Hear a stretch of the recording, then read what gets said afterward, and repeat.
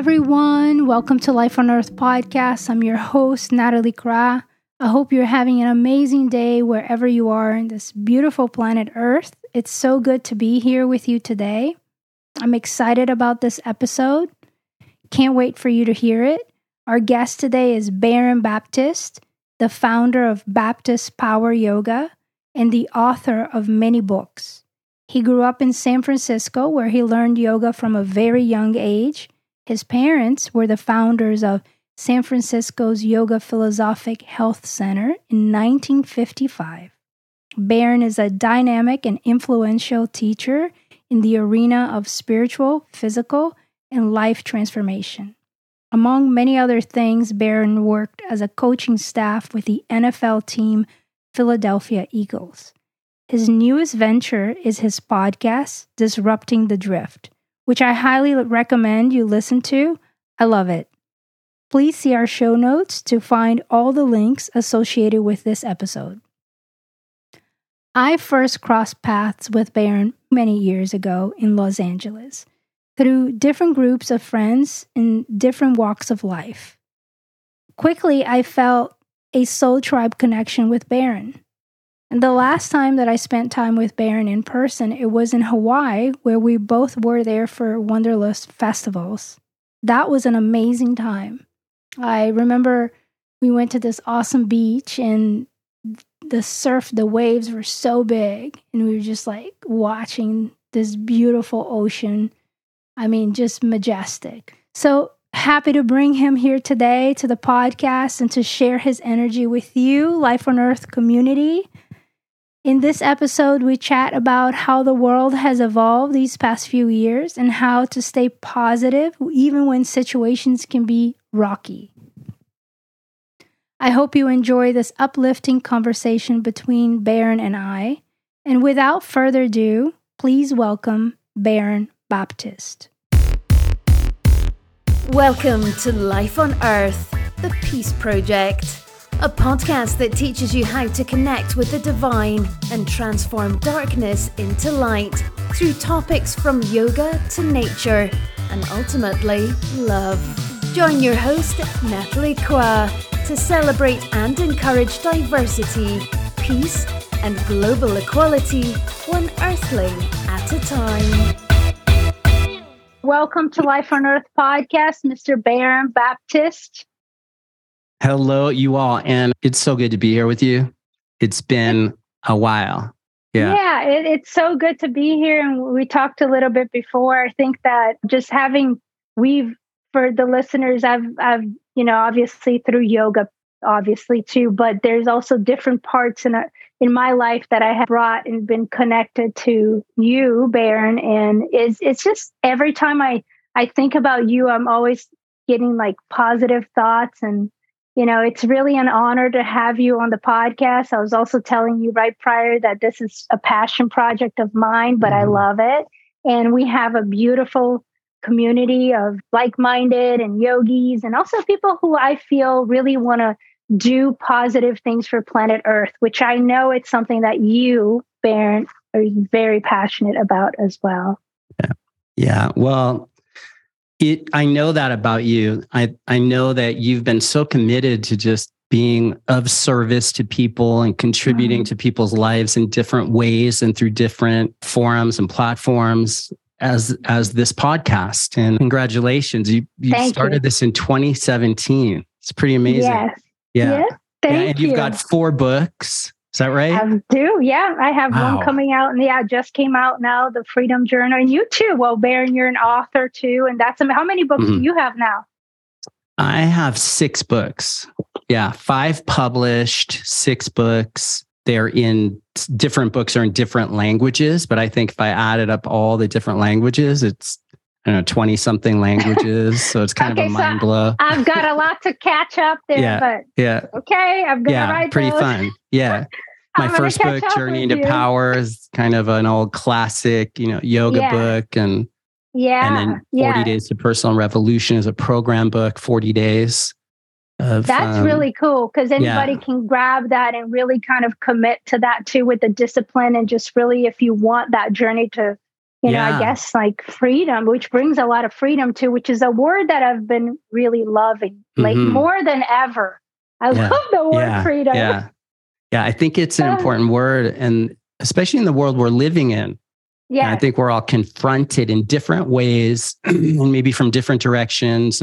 But in the experience of being condensed or compressed or suppressed energetically. And I think freedom is something to not lose sight of. So I'm with you on that. Yeah. And just, being able to have like different perspectives in life and just being able to embody different perspectives without feeling that you're necessarily like being judged or that you have to fit into a mold to appease someone or society or whatever it is. Right. So that's why I really love that sovereignty too. One of my new favorite words as well lately.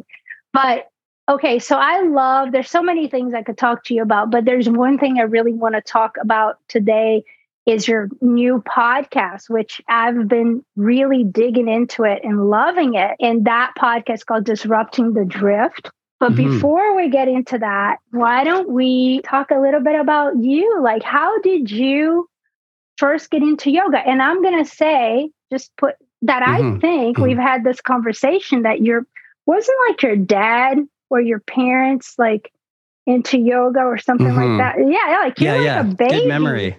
Yeah, okay. It would have been. Tell us the story. We would love to hear that tragedy. Yeah. So I was born and raised in San Francisco, and my parents opened the first yoga center in San Francisco in the early 1950s, I believe. My parents are much older. My dad was in his 50s when he had me, and my mom was like 46, and completely natural childbirth. I was born at home. Wow. And my parents were early kind of pioneers. Back in the 50s, they would share stories about how it was back then when they would say the word yoga. People would think, oh, well, what flavor yogurt? Like people didn't even know what yoga was, or it had a lot of, connotations, like you have to be able to tie yourself up in a pretzel, or it's like highly religious or highly new agey, or, different connotations around yoga. And then my parents had this kind of aim to make it accessible to all people. And I think that, I learned that from my parents to make taking like the practical aspects of yoga practices, the physical practice, the pranayama, the breathing practices, the concentration and focus practices, and the discipline that comes with a yoga, to build a yoga practice takes some kind of discipline, as you know. And I think those are certain qualities I picked up from my parents. And then when I was pretty young, I think they would take me and my sisters to like India and the East, and we would do trips and learn and study in different environments there, different teachers and health institutes, and with different gurus. We'd drop by and learn. And I was so young. It was just kind of by osmosis. I was picking it up, just being in the environment. And a lot of it seemed weird to me at that age. And I just wanted to be back home in California with my friends. My parents would drag me along. But as I grew older and, in my late teens, I started mid-late teens, even probably around 16 years old, I started getting really serious about yoga practice. I really started seeing the benefits of it just for myself, my life, like dealing with stress, and it would help me with my surfing. And I was a competitive martial artist growing up. And so it would help. I would see how the yoga practice gave me a certain kind of edge and a certain kind of ability to kind of optimize my, athleticism, things like that, and my mental focus. And I think that was a lot of it, is the mind body connection. That I saw the practical value of that as I got older and into my early 20s, and started teaching yoga practice in LA in my early 20s. And I started recognizing the value it had on my own life. And I've always been someone who likes to share what is working for me. If I'm getting really good results in something mentally, intellectually, physically, spiritually, I'm kind of wired up to share that. And ideally to help others, make some kind of difference for others in my life. Yeah. So, So that's how it all started. And then, and then I know that at some point you were in Boston for a while, and then you moved back to LA, and then you have obviously Baptist yoga. So you guys got trainings and like different things going on, right? That's right. Yeah. So, yeah. Yeah. I started out in LA teaching and building out, started teaching just on a daily schedule of teaching 2 classes a day, group classes. And then at one point, I think I had up to like 25 privates a week with like 1 or 2 group classes a week, 6-7 days a week then. And that really kind of ingrained something in me. It's like, the more you do something, the more confidence you build, the more I was overcoming, teaching, whether it was one-on-one or in groups, I was overcoming my own insecurities and, watch myself be super nervous and anxious every time I'd show up to teach a class. And but I saw it as an opportunity to kind of confront those things of myself and to really take the attention off myself and put the attention on serving others, helping others. And then, and different things like that. But I love teaching. And so in LA, I built up a strong like community and of just, people who came to my classes, and was doing some retreats and like in Ojai and Santa Barbara and more local, and somewhat in Hawaii and Mexico. But what happened is someone who was coming to my classes consistently and I was working privately with bought an NFL football team. They bought the Philadelphia Eagles. So, and they made an offer to me to move to Philadelphia and be on the coaching staff and essentially do what I do back then, which was, nutrition and yoga practice and different alternative modalities and disciplines to enhance performance. So I got hired by the Eagles to be, my title was Peak Performance Specialist. And my job was basically to enhance the performance of the players, the athletes. So did that for about 5 years. Then I had another opportunity that took me to Boston and opened up some centers in Boston. And so you kind of... So it's like organically one thing kind of leads to the other, basically in a lifelong, thing like that. Like that's all different aspects of the yoga practice or the health and wellness sort of showing up. And I think that, what's interesting with yoga, and, when we think yoga in the West, particularly, a lot of people think,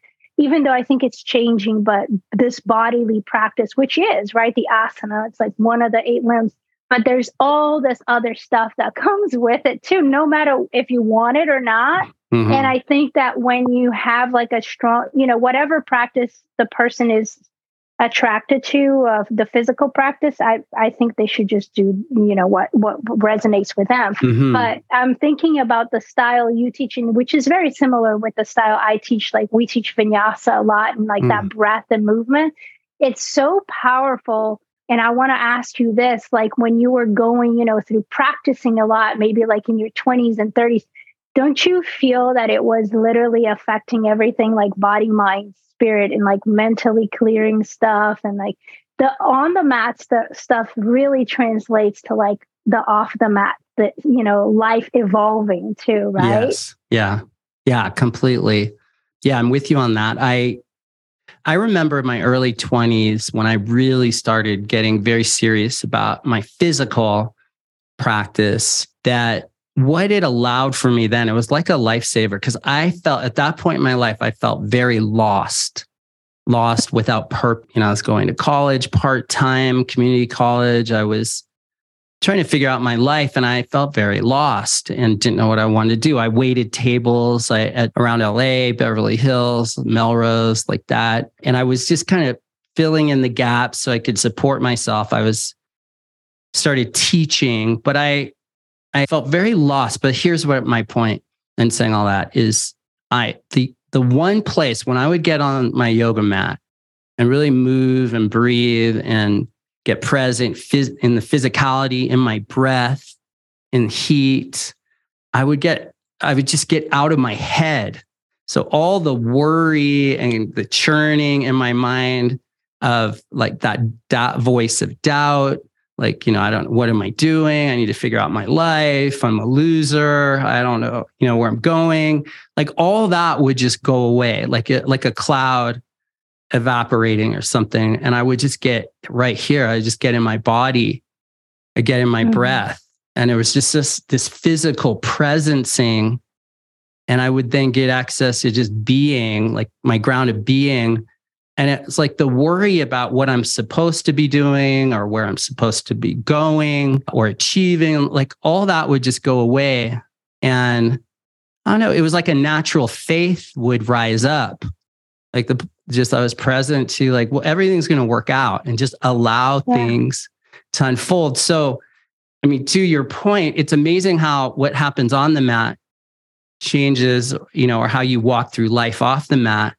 But it really would alter my mindset. Like I would have a fundamental shift in my being after a practice. Yeah. You know what I'm talking about, I think, right? Like, And there's two things that are kind of coming up to me when you're saying this. And it's like one that, it allowed you to be a human being versus like a human doing, because people are like doing all the time. But this is like, you're just being, which is so important. It's like that neutral point, which is so important. And the other thing is that you were really in alignment with your, I'm going to say dharma, but if people are listening, don't know, with like what you're, maybe like your soul purpose or, part of what you're here on earth. I think everybody has maybe different things, doesn't have to be one thing, but there are things that really kind of light up your soul. And that when you are in that place, there's something that inside you shifts. But one of the reasons I was mentioning this powerful practice, because I think, I started like that too. And I still haven't, I think you have a lot of that background too. And we believe in it, but like you have some deep, like you have deep thinking and deep thoughts. And I feel you're like, I mean, just listening to in your podcast now, which I love, and his name is David Masters.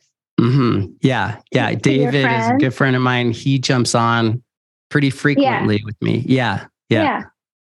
So, there's like some really kind of life and deep questions that are like peeling the layers of the onion and really, how can we get to the next level of our evolution?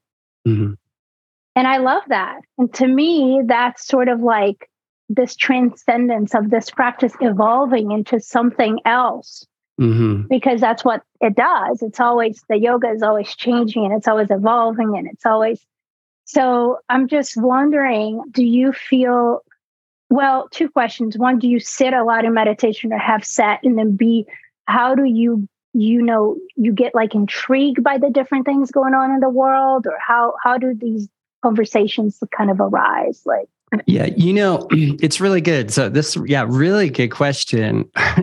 It's an interesting one. I was thinking about this because, well, it ties into a little bit what I was speaking to earlier. Like I used to get very anxious or nervous when I would need to give a public talk, and then before that, going in to teach a yoga class or then a yoga workshop, and I'd get this like anxiousness and insecurity.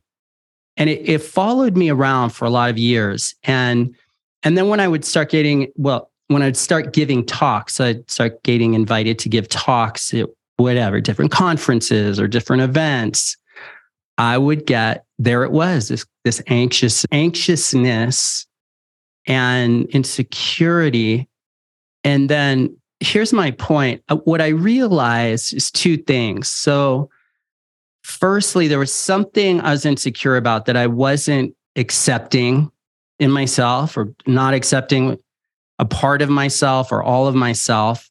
There was something I was resisting in myself that created this kind of stress. And then there was also like my whole, what I'm wanting to say is like this, my whole like being would get taken out because then I would be talking. I would over prepare.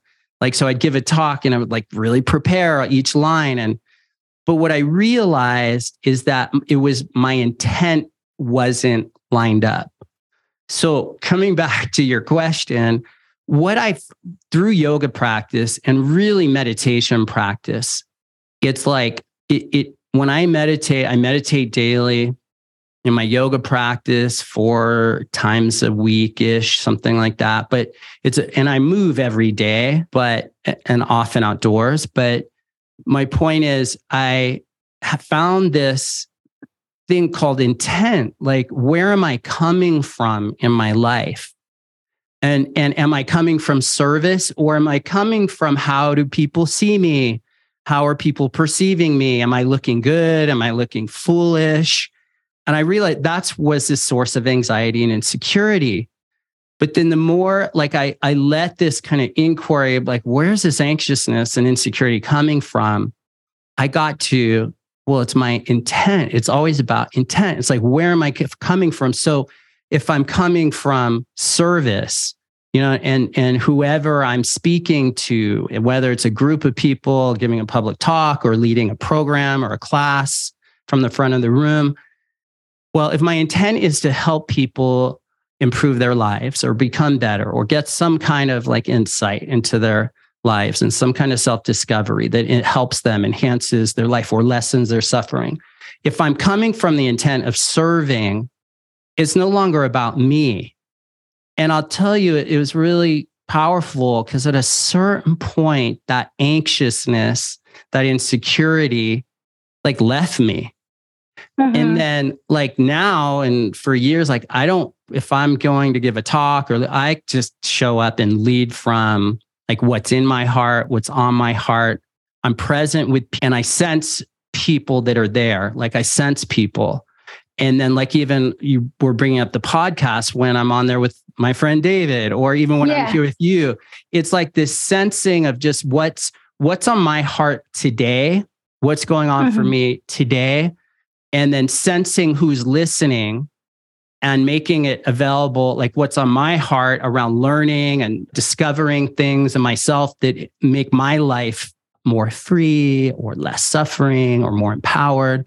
Whatever's right here for me, I just show up and share it with the intent of being of service. And I really believe if you're really coming from service, you can't be nervous.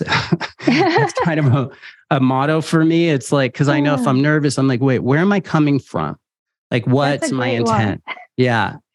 Maybe that's a long-winded answer to your question, but no, it's really, good. I think, when you ask like, well, where do these conversations get sourced from? I think, firstly, I know like my friend David, just like you are, we're people who are seeking truth and seeking growth and expansion ongoingly. So I think it's active in our minds and in our hearts. And when David and I will show up for a podcast and just share what's there.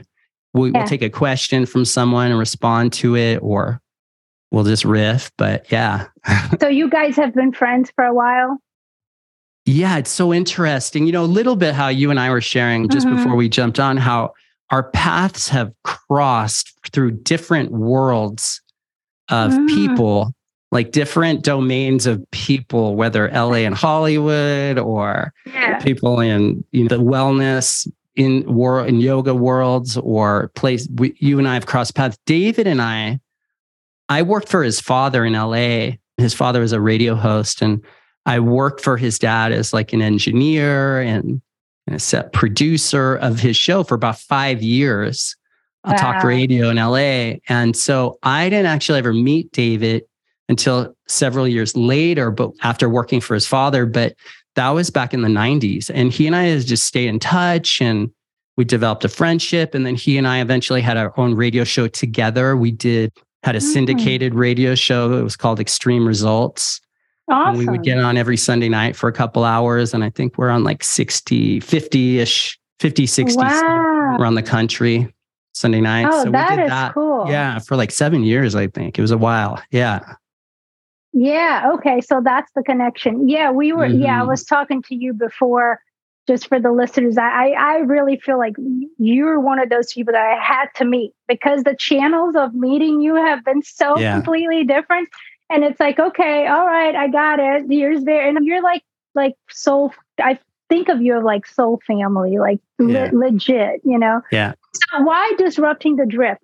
Tell me about this name. I love the name, but how did that come about? What was the initiation for getting that podcast going? Why did you want to do it?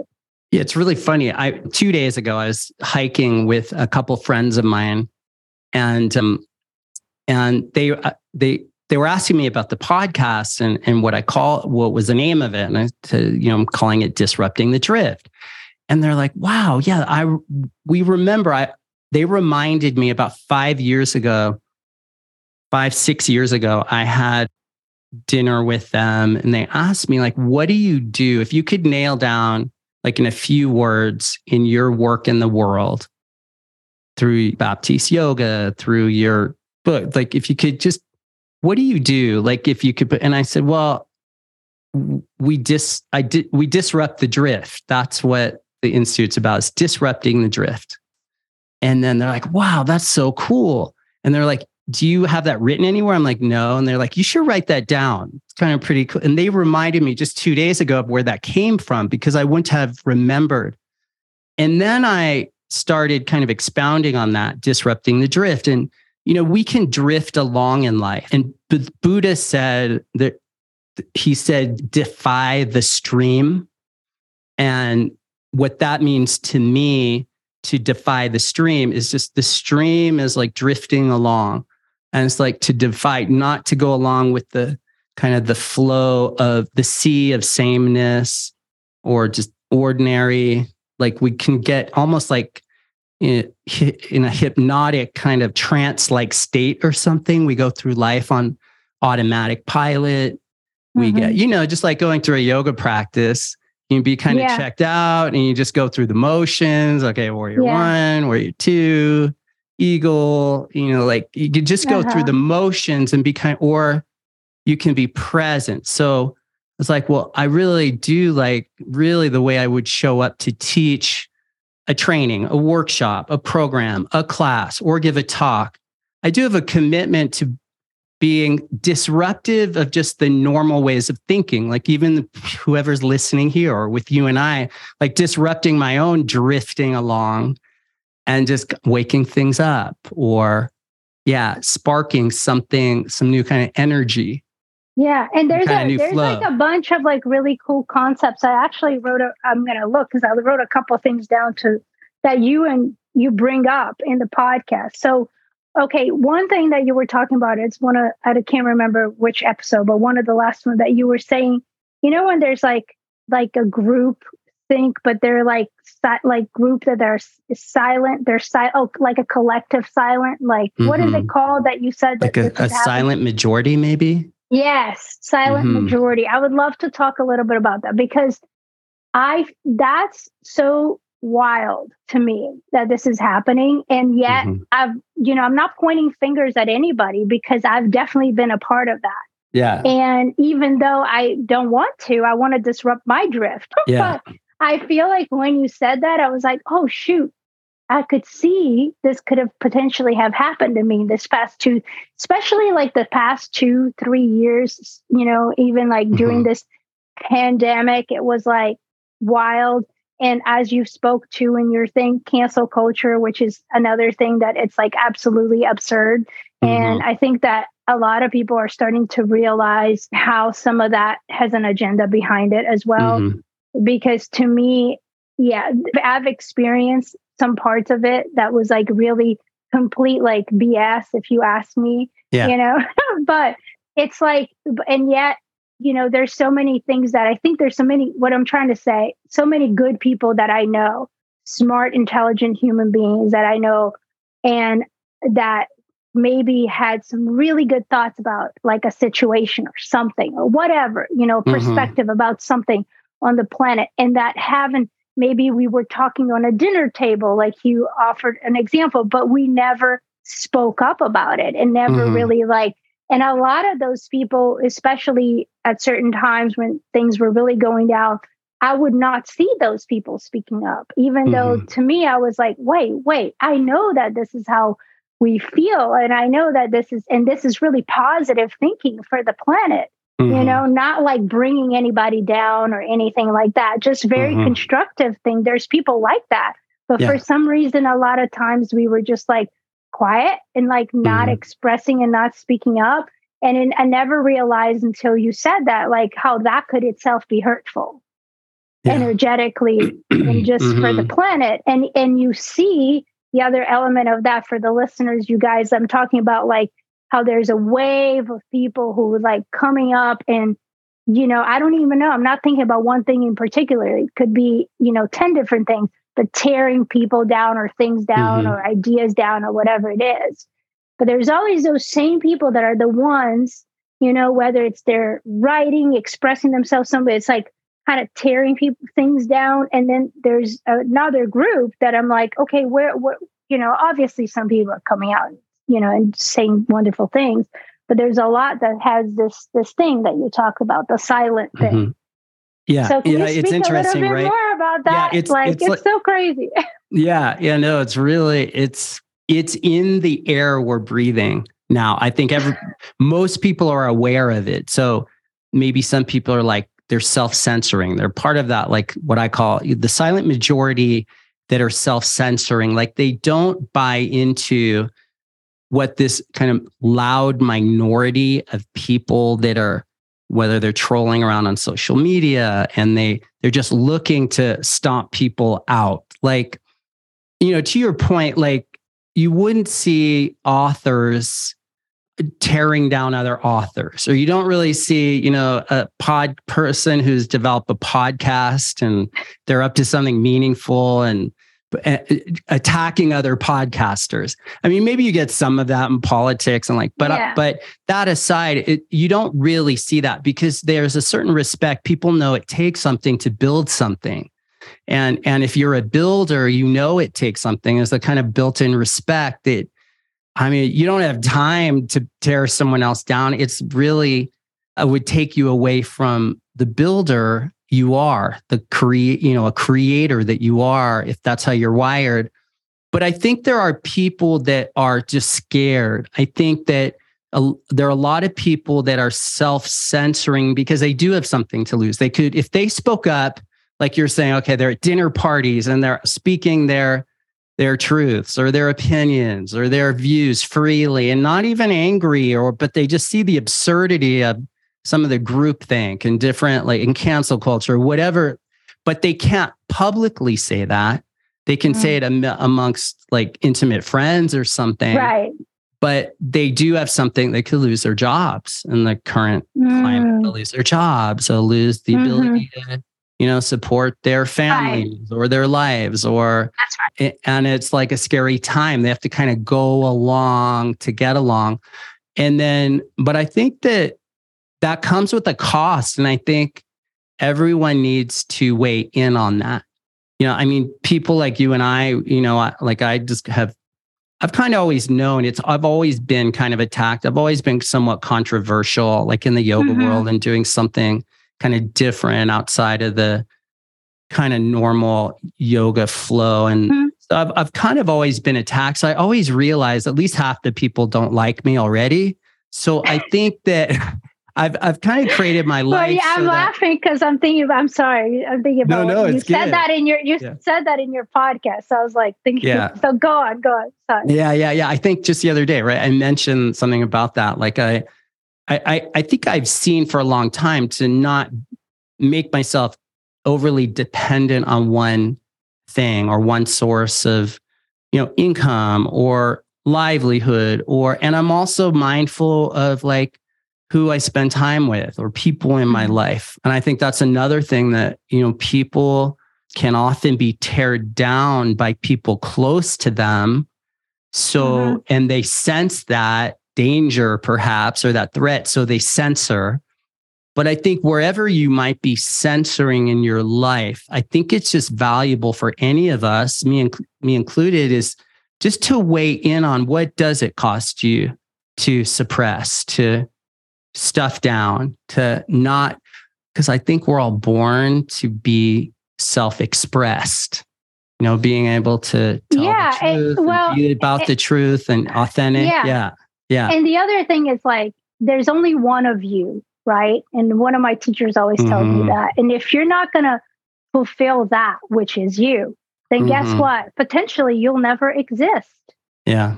Which is like a crazy thought. And the other thing that I love, that one of my recent guests, he said something on the podcast. His name is Raghunath.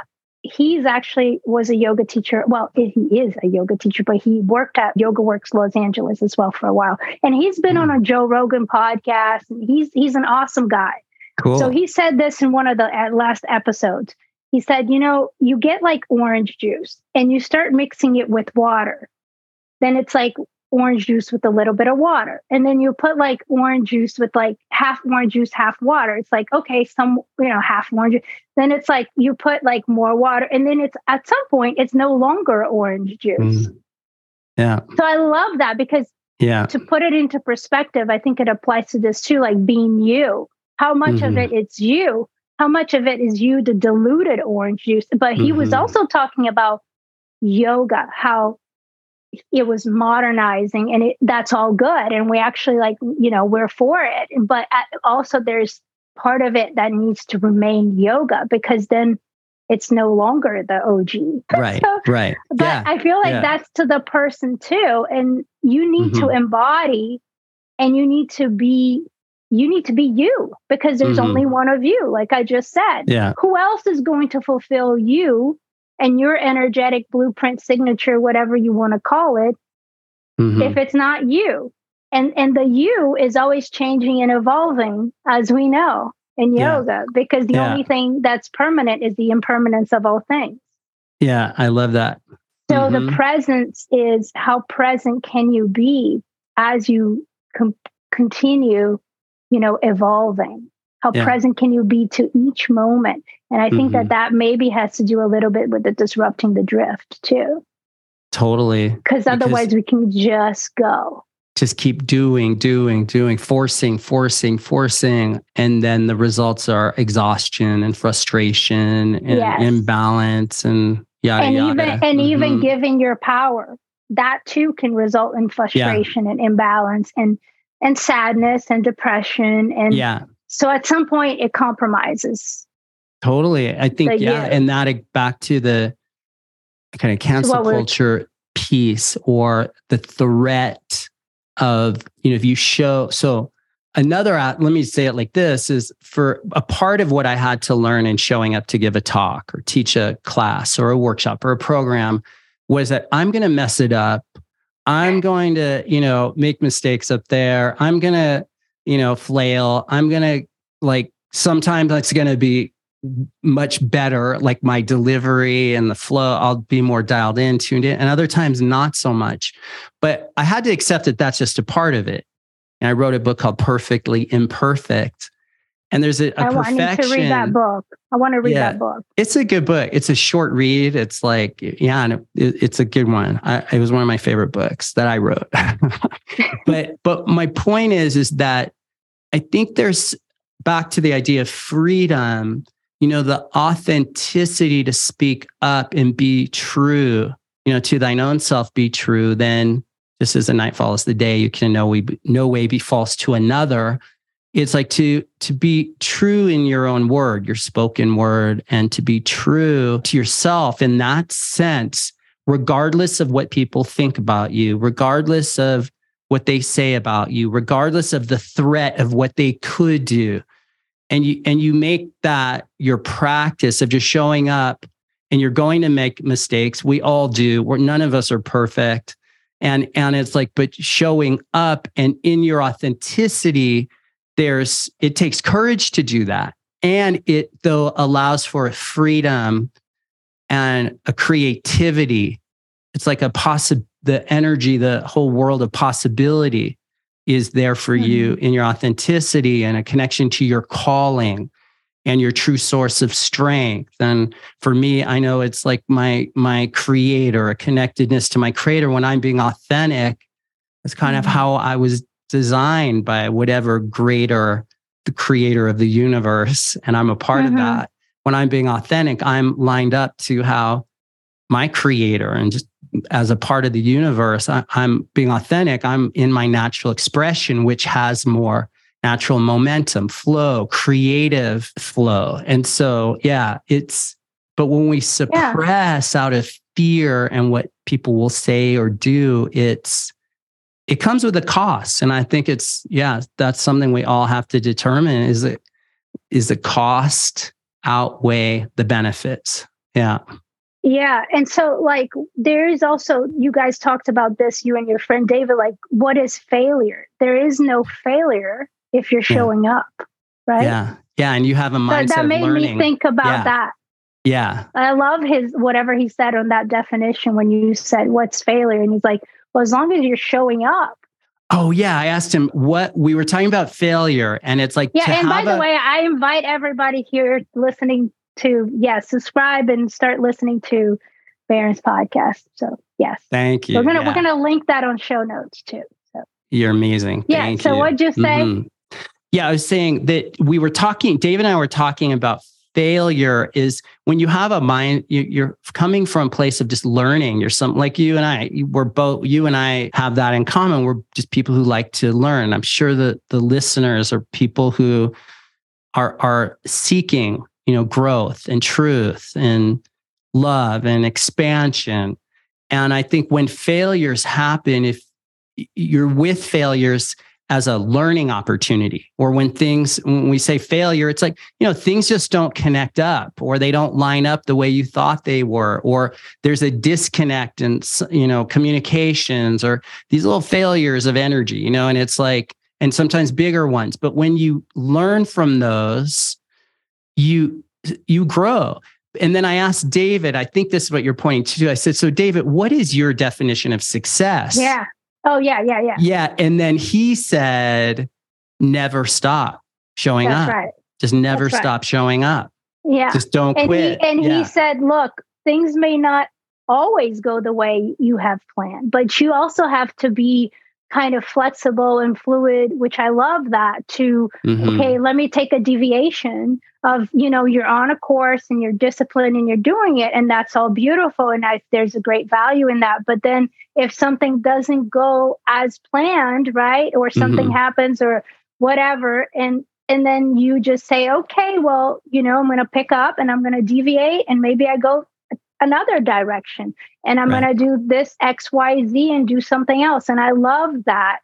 I love that flexibility and fluidity. And I think that is something as I'm maturing in this lifetime, I'm beginning, I've started to really appreciate that in myself and also in others and primarily in myself. And maybe I'm saying this because how you were saying you had your things when you were younger, like for me, it's like, well, my first, I started doing yoga when I was in my teens. In my first 10 years, I was flying to India all the time because I was an Ashtangi and love Ashtanga. However, love my teacher, Patabi Joyce, but it was very good for me to be in an extreme, like either one extreme or the other. You know what I mean? And so, and that practice was really great to me at that time because I had to be on the mat and I had to do my thing. There was 5A, 5Bs and this and that. And so, but it also was a very kind of my 20s, I feel it was very kind of black and white a lot with, like ultimatums and so dualistic. And so, which is like, I totally get it. And maybe it served me, but the planet has changed. I'm maturing. Things have changed. The energy in the planet Earth has changed. And now for me, being able to not be so black and white it's really serving me. It's something that I've cultivated in my life. So I loved when he said the definition of success, even something as a tangible example. If I have somebody working, I had a yoga studio in New Orleans for 10 years. I'm actually reopening it now, right now, this month. I took a little break, but I'm reopening it. And I've had people, that I've had that worked with me in my organization for many years. And then all of a sudden, let's say it doesn't work anymore for X, Y, Z.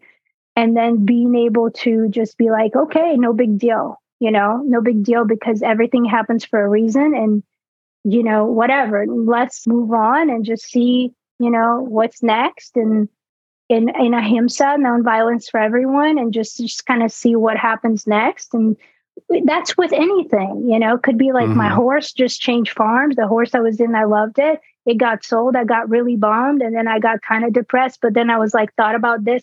I mean, got depressed for 24 hours. It's not really that depressed, but, but I mean, it takes like going, okay, it's okay. Go with the flow, go with the current of life. And the beautiful things, the horse thing is actually a great example, is that I went with the flow. And I'm in a space now, actually I have 2 horses now, that they're in this most beautiful place. And they're the most happy they've ever been.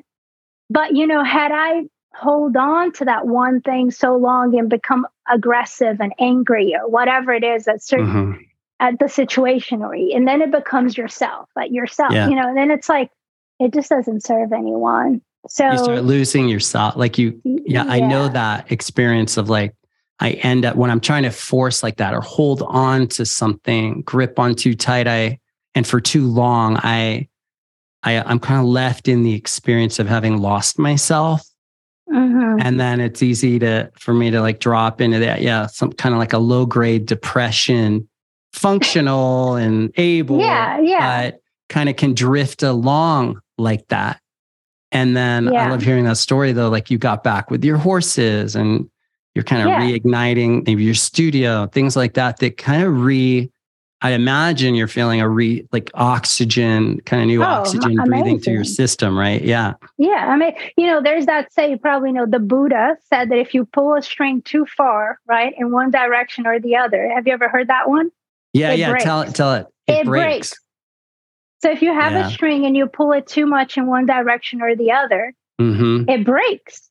Yeah. So I think I heard that like in my late 20s, and that was like, I know it's like so simple, but it was so revealing for me. Like, oh wow, that's so cool. So maybe finding that, again, for me, neutrality, equanimity, just going fluidity. With the flow, fluidity. Yeah, it's so beautiful. And like what comes to mind when you're speaking about that is, I really have come to know that human beings, and I'm including myself in this, is that human beings are malleable. And we get in these kind of headsets, like mind states, or where we get fixed and like we objectify ourselves, or, things are this way. I'm this way. Things are that way. She's that way. He's that way. People close to us, we kind of label, and we start living in a fixed world and then a linear world in our heads. But the world and life isn't linear. Life is organic. It's like moment to moment to moment. And we live and exist in a physical universe, physical body. We're spiritual beings. And really, we're malleable. It's never too, you can always start over, even starting over from like what you were mentioning, or like you and I were talking a few moments ago about like being in some kind of depressed state, how you don't have to live like that's it. You may need to find support to get out of that, but I'd say that's something you don't need to accept. Maybe you have to accept it in the temporal, like temporarily, but not as something. It's just good to know that as a human being, you and all of us, we're malleable. And so it's like never too late to start or never too late to shift, or you can always shift. The question is how, like, what's the access to creating that shift? For you, you're talking about your horses and reigniting your studio and things like that. And I get it. We're just doing these podcasts. I'm sure, like my experience of it, it's like, I just get elevated. I get oxygenated and uplifted by just being in these kind of conversations. And I do believe that, me too. And I do believe that, I think that that's a great channel to, for whoever is listening, if they're listening because they like it. Awesome. I love it. I love it that just like I listen to podcasts that I love, if this can be an enhancement and a frequency that can upgrade your life or that day or momentarily, or takes you off of a funk and align with beings that are like-minded and raise the vibration, why not? It's like, it's just so amazing. I feel part of me being here in this planet. I'm a communicator. I like to share too. I like to empower people. I mean, I like to share the things I learn. I'm on a quest. So it's like I like to learn, and then I like to share with others, and it's not always easy. There's bumps on the road, and there's up. And I love what you said. Like it's so, when you hear that 50% or however much some people are just not going to like you. That's just part of nature, Mm-hmm. So that is actually, for me, that's like, wow, that takes a huge weight off my shoulder, because it's like, okay, so what? I mean, yeah, it has zero effect on your daily life, actually, especially if they're just like social media trolls. Really, you don't let that stuff in. It makes no difference in your life. Yeah, exactly. Not really. The social media trolls.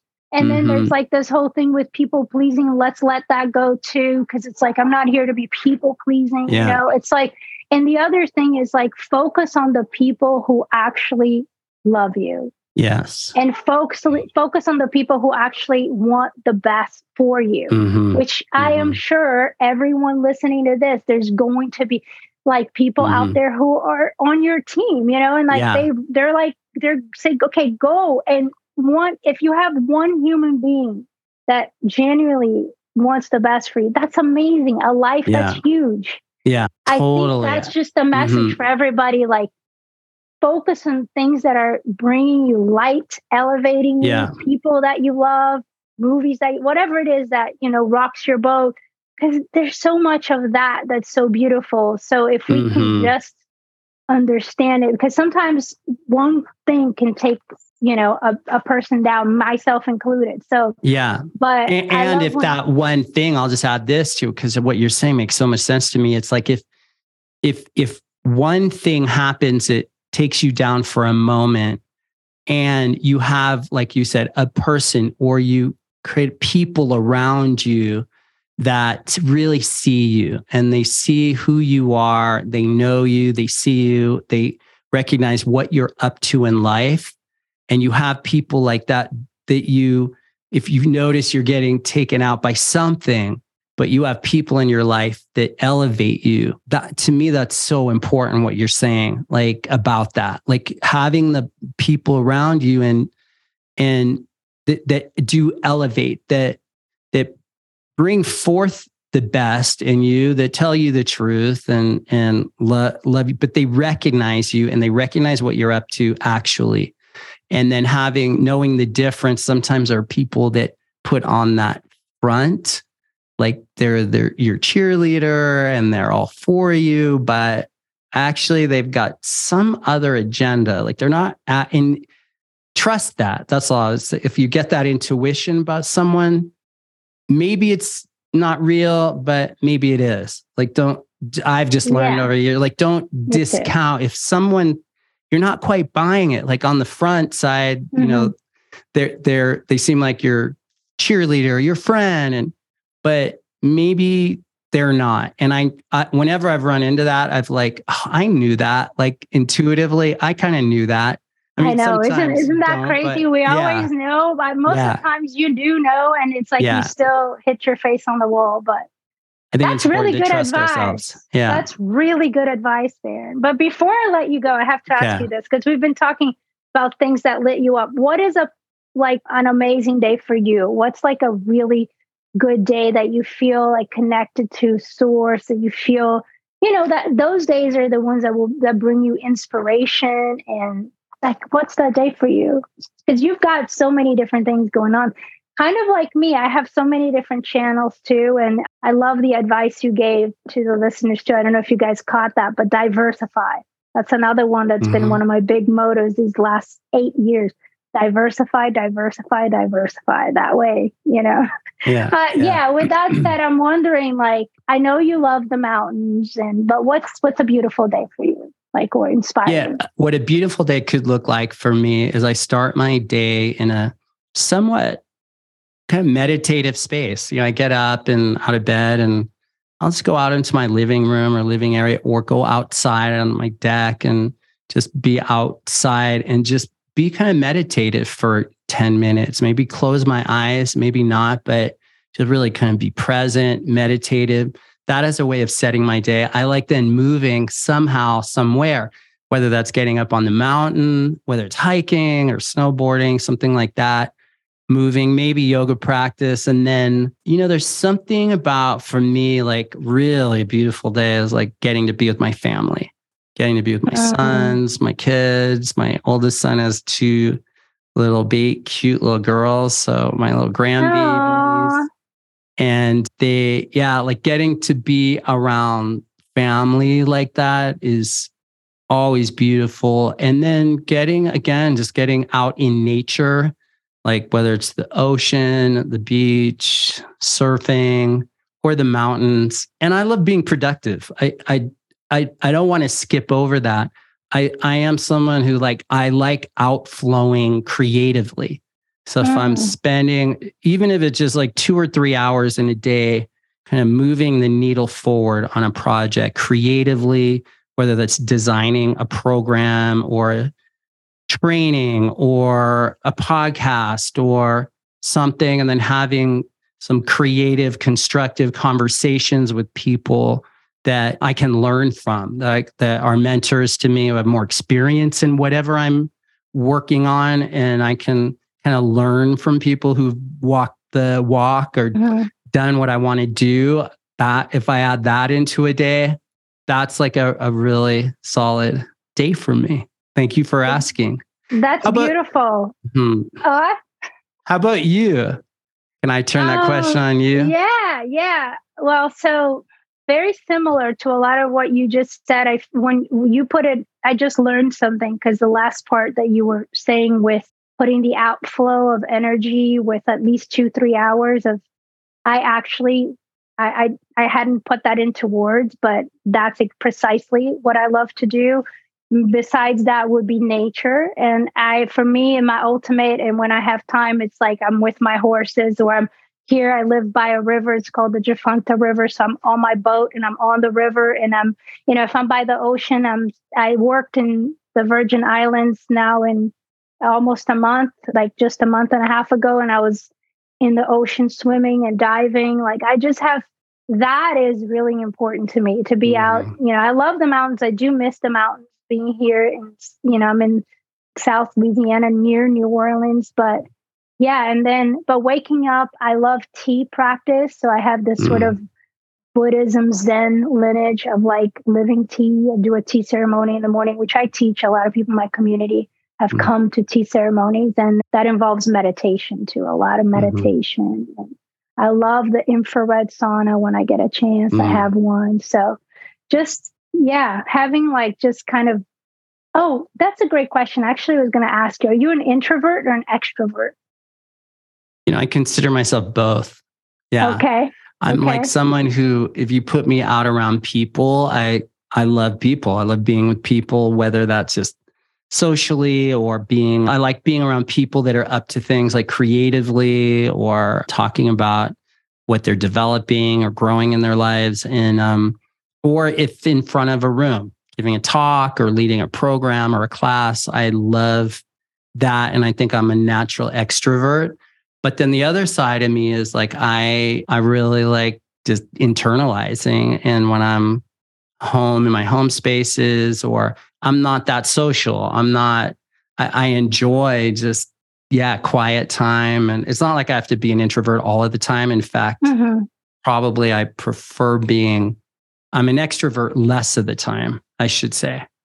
But, you do so much of the out giving too. And, being out in trainings and stuff, you have to be with a lot of people when you're doing that. So that's why, because the same for me, but I feel like I have to kind of come inside and be on my own to get that energy, especially in between trainings. I teach a lot of teacher trainings too, because otherwise I can get depleted. So I have to kind of manage that energetically, but I love it. Yeah. So when you're traveling and when you're doing a lot, what keeps you centered and grounded? Is there any tricks that you have, like biohacking or anything, or do you just or you can just go? I pretty much feel comfortable in my own skin.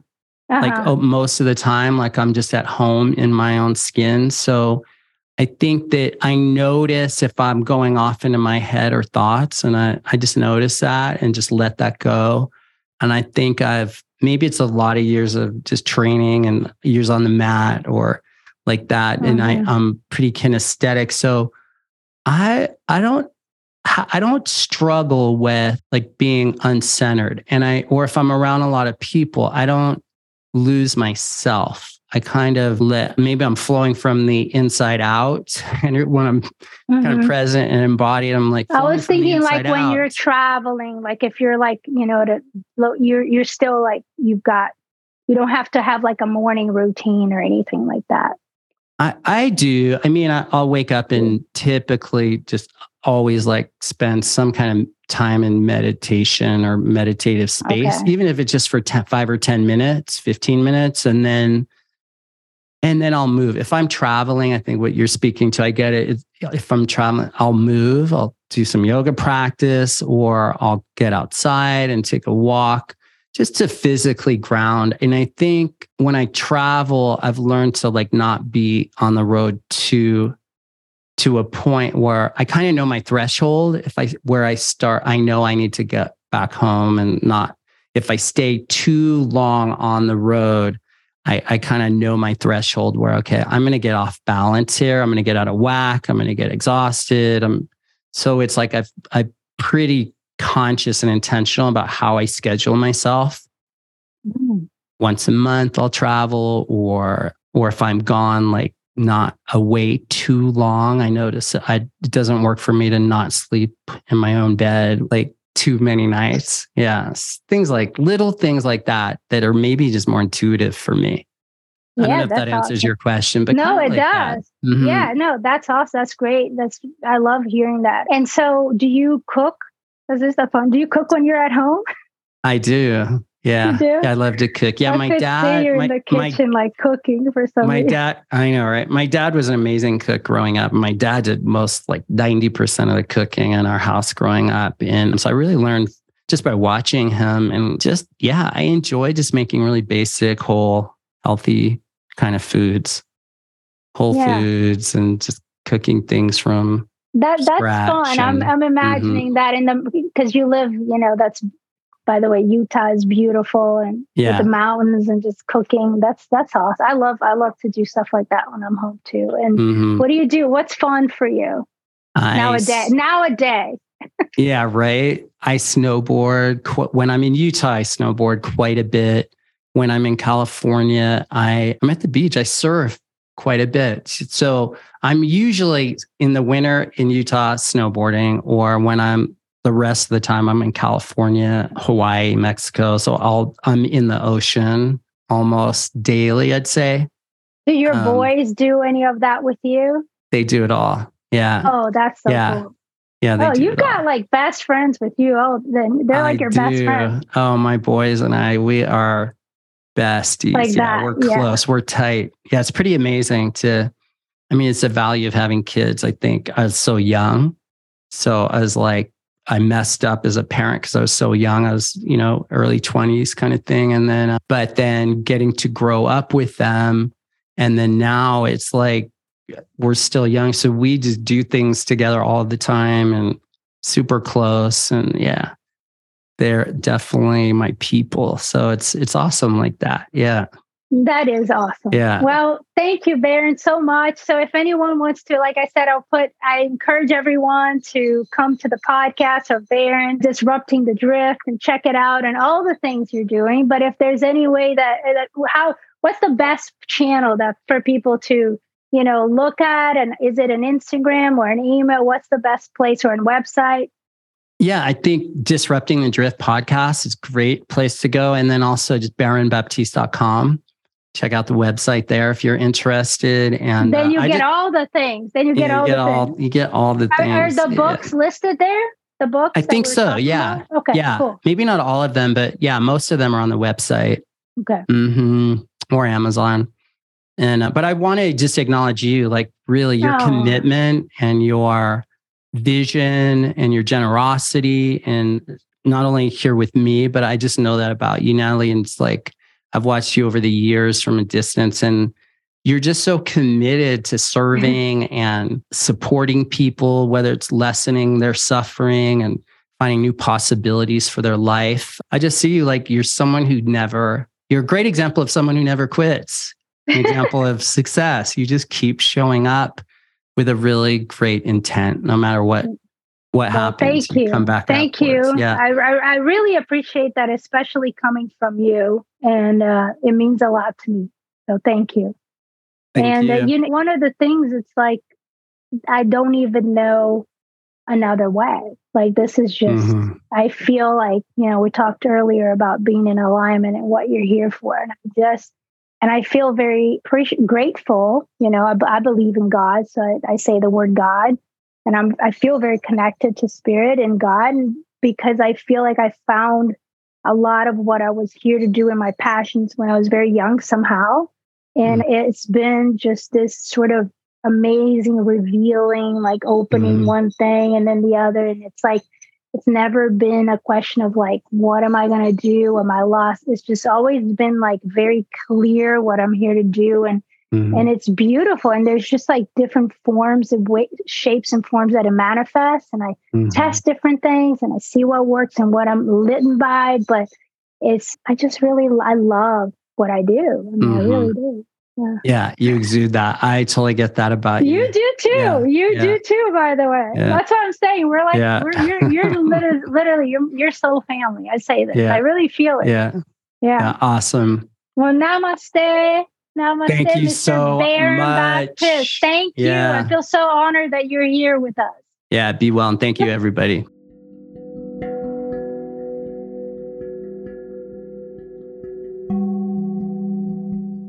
Thank you for listening to the show. I hope you enjoyed this conversation. I can't wait to see you again. Subscribe to the show.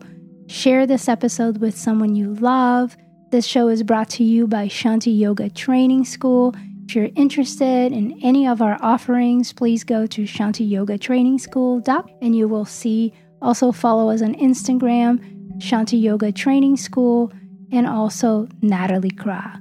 I hope to see you again. Have a fabulous day. And until soon.